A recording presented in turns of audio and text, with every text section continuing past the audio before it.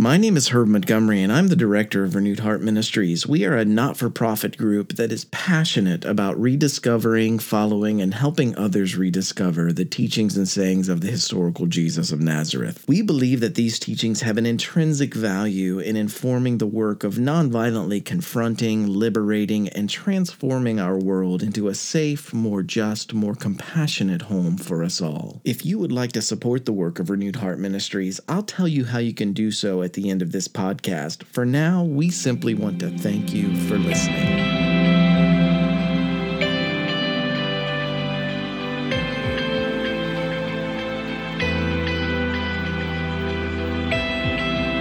This is Herb Montgomery with Renewed Heart Ministries, and I want to welcome you to this week's weekly podcast. This is episode 172, I believe, of the Jesus for Everyone podcast, and our title this week is John's Inquiry About the One to Come. Our feature text is Sayings Gospel Q 7:18 through 23, and John, on hearing about all these things, sending through his disciples, said to him, "Are you the one to come, or are we to expect someone else?"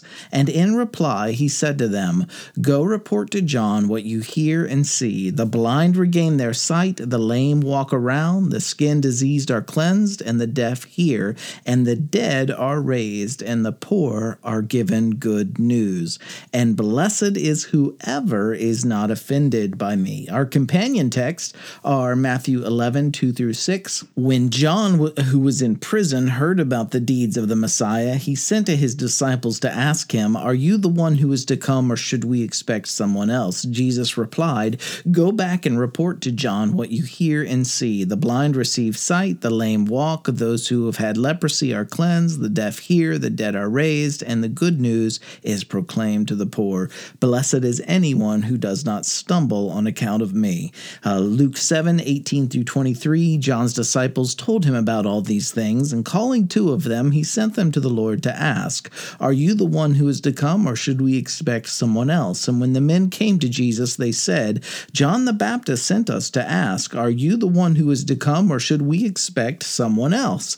And at that very time, Jesus cured many who had diseases, sicknesses, and evil spirits, and gave sight to many who were blind. So they replied to the messengers, "Go back and report to John what you have seen and heard. The blind receive sight, the lame walk, those who have leprosy are cleansed, the deaf hear, the dead are raised, and the good news is proclaimed to the poor. Blessed is anyone who does not stumble on account of me." As we've discussed briefly last week, the story of the centurion and Jesus as a healer and the liberation sayings of Jesus in the gospel narratives they all lead up to embracing Jesus as the one to come that John is referring to. Again, the blind receive their sight, the lame walk around, the skin diseased are cleansed, the deaf hear, the dead are raised, and the poor receive good news. And Jesus is proof of these liberatory hopes and expectations. Yet there are two kinds of liberation here. One is physical, and the other is economic. Understanding this is one of the hooks, I think, for me personally, that prevents me from just simply throwing out the Jesus story. Yeah, the Jesus story includes supernatural healing stories, but its primary focus is not Jesus the miracle worker, nor is it Jesus the magician, but rather it's Jesus the liberator of the suffering, the poor, the oppressed, the disinherited, and the marginalized. Liberation is the genus of his ministry, and physical healing and economic healing are simply two distinct species of that healing. And it's worth noting that the original Jesus followers were not modern, post-Enlightenment people like we are today. They were a product of their own times, and the Jewish worldview that they subscribed to most was a Jewish apocalyptic worldview. And I wrote on the tenets of the Jewish apocalyptic worldview, or Jewish apocalypticism. Previously, I'll put a link to the article, "The End of the World savior versus present liberator in this week's eSight. But as we've shared before, the apocalyptic worldview, influenced by Zoroastrianism and others, saw this world as a visible expression of a much larger, behind-the-scenes cosmic conflict between the forces of good and evil. Earthly, political, and physical forces were only the extension of that cosmic conflict. Assyria, Egypt, Babylon, Greece, Rome would have all been viewed by Jewish apocalypticists as simply the puppet empires of Yahweh's and Israel's cosmic enemies. And they applied this belief in cosmic war to physical illness and to disabilities also. They had no understanding of germ theory or physiology or even insight that modern people have into anatomy. If someone was sick, just as an example, it was the work of unseen cosmic forces, which from that person's perspective, they needed liberation from. And healing was not supernatural, so to speak, for them. They didn't have that term, that even way of looking at it. Rather, it was liberating. It was about an assumed relationship between a seen effect and an unseen cause that they needed liberation from. So for Jesus to be a liberator in the way that his original audience would have understood it, Jesus' liberation had to include economic and political liberation in addition to these healings. And the fact that it also included physical healing, it classified Jesus as the complete liberator in an apocalyptic dualistic sense as well. So this would have been deeply significant to in a first century setting. So and also I want to point out this week there's a noteworthy transition. There's a difference here between the traditional apocalyptic liberator and the Jesus of the Jesus story that we have to consider. Sayings Gospel Q begins with John's announcing of a coming judgment, and this is very apocalyptic. He said, this is Sayings Gospel Q 3:7-9 and 16 and 17. He said to the crowds coming to be baptized, "Snake's litter, who warned you to run from the impending rage? So bear fruit worthy of repentance, and do not presume to tell yourselves, we have a forefather Abraham. For I tell you, God can produce children for Abraham right out of these rocks. For the axe already is laid at the root of the trees. So every tree is not bearing fruit, healthy fruit, is to be chopped down and thrown on the fire. I baptize you in water, but the one coming after me is more powerful than I, whose sandals I am not fit to take off. He will baptize you in the Spirit and fire. His pitchfork is in his hand, and he will clear his threshing floor, gather wheat into his granary, but the chaff he will burn with a fire that can never be put out." And just as the apocalyptic worldview viewed visible agents on earth as conduits of cosmic good or evil forces, John's statement and the apocalyptic worldview as well looked forward to a dualistic judgment where the earthly oppressed conduits of cosmic good would be vindicated and liberated, while the earthly oppressors, viewed as the conduits of cosmic evil, they would be judged and punished and destroyed. And he foresaw liberation for the oppressed, but he also foresaw vengeance on the oppressors. Sayings Gospel Q shows a transition from John's more punitive liberating judgment to Jesus's restorative liberation. For Jesus, the humanity of both the oppressed and the oppressors would be restored. And you can look at last week's eSight to recall how this story relates in the story of the centurion.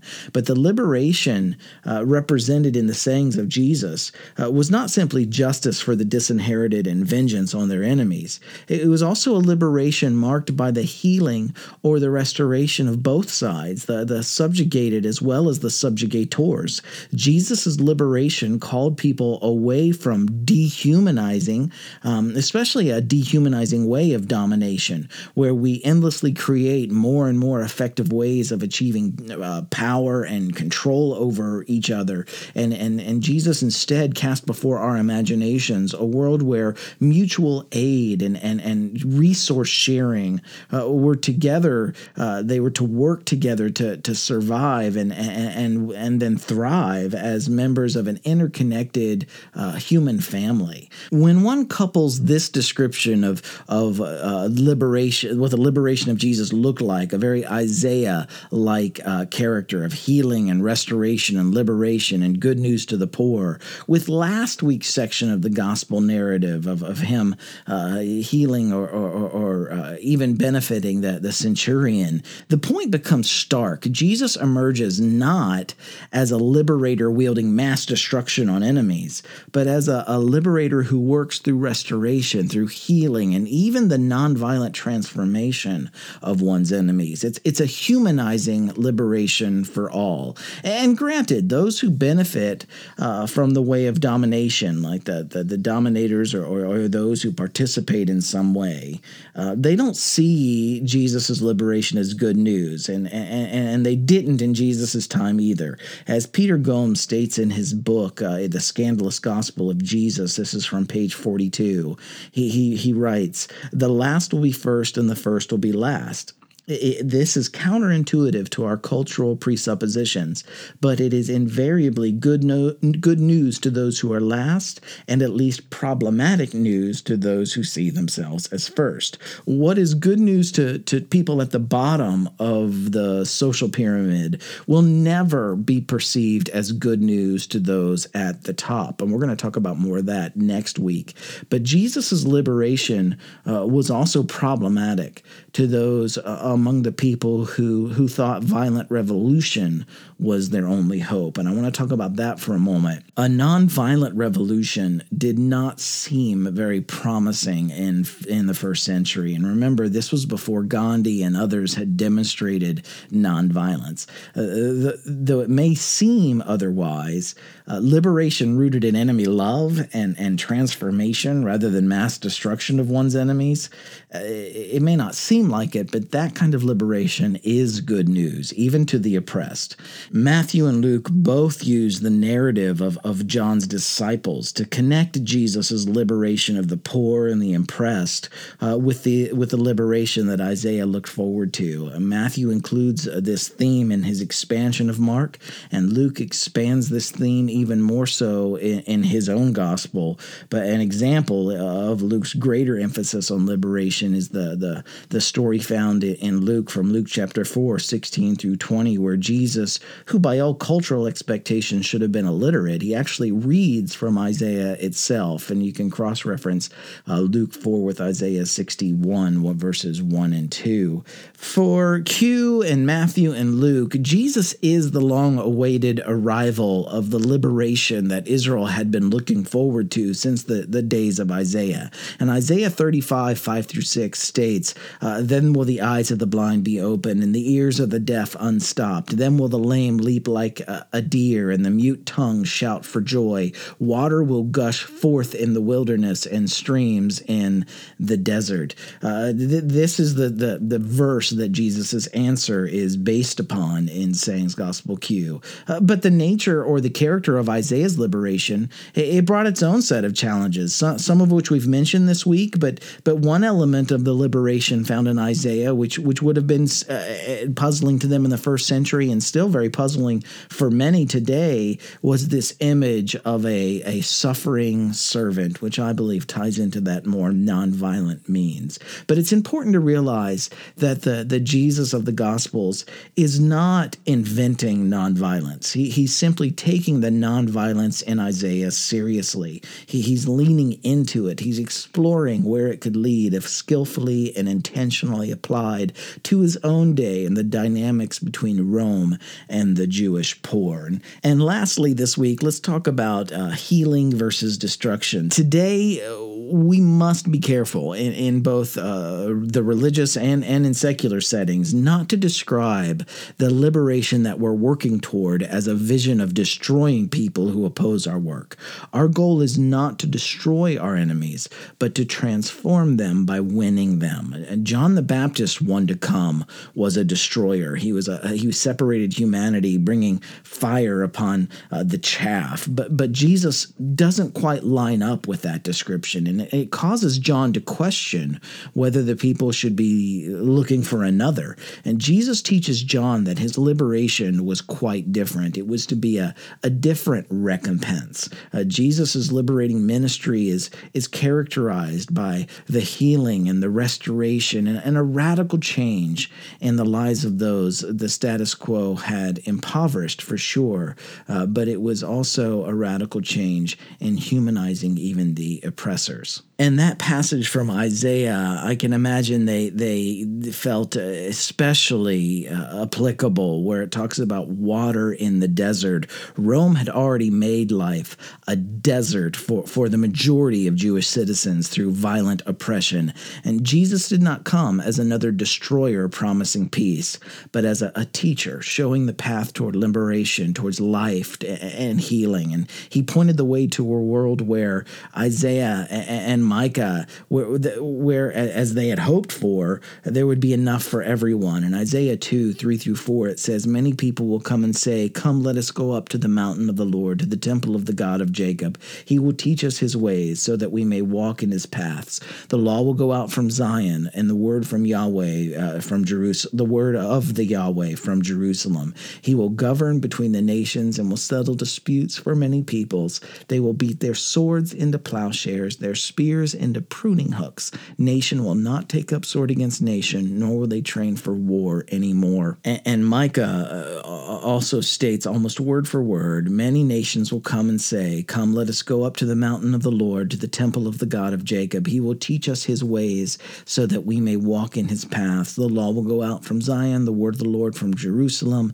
He will judge between many peoples and will settle disputes for strong nations far and wide. They will beat their swords into plowshares, their spears into pruning hooks. Nation will not take up sword against nation, nor will they train for war anymore." And then Micah adds this statement, "Everyone will sit under their own vine and under their own fig tree, and no one will make them afraid, for the Lord Almighty has spoken." This is a world where liberation has come, and oppression and violence and injustice have been made right, and the world that is a safer, more just, more compassionate home for everyone. The question that we're returning to in this series over and over again is whether the vision cast by the Jewish Jesus in the first century has any relevance to our world today of corporatism and militarism and bigotry and fear. And many in Jesus' Galilean audience, they desperately longed for a change from Roman imperialist tyranny.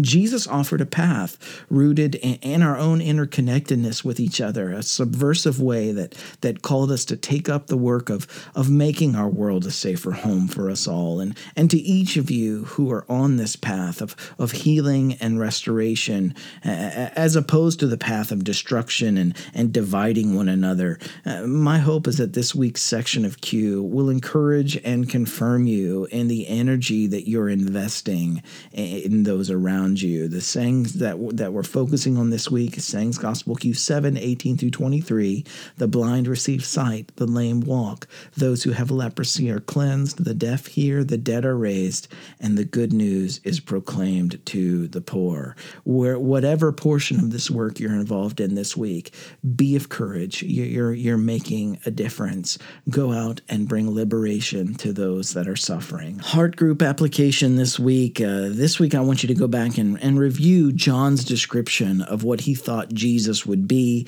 and then the gospel writer's description of what Jesus actually was. And number one, try listing at least 5 contrasts between the two. Number two, do you see these contrasting visions in contemporary religious groups of people who value the Jesus story?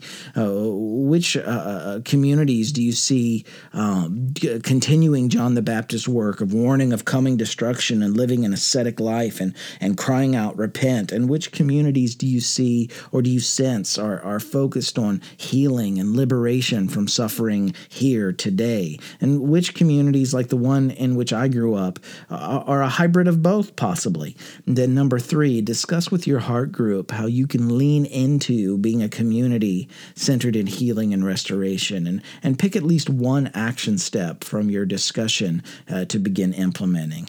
We are in this together. There's still still so much work to do, and I want to thank each one of you for being on this journey of transformation and restoration too. Keep living in love till the only world that remains is a world where only love reigns. I love each one of you. I'll see you next week.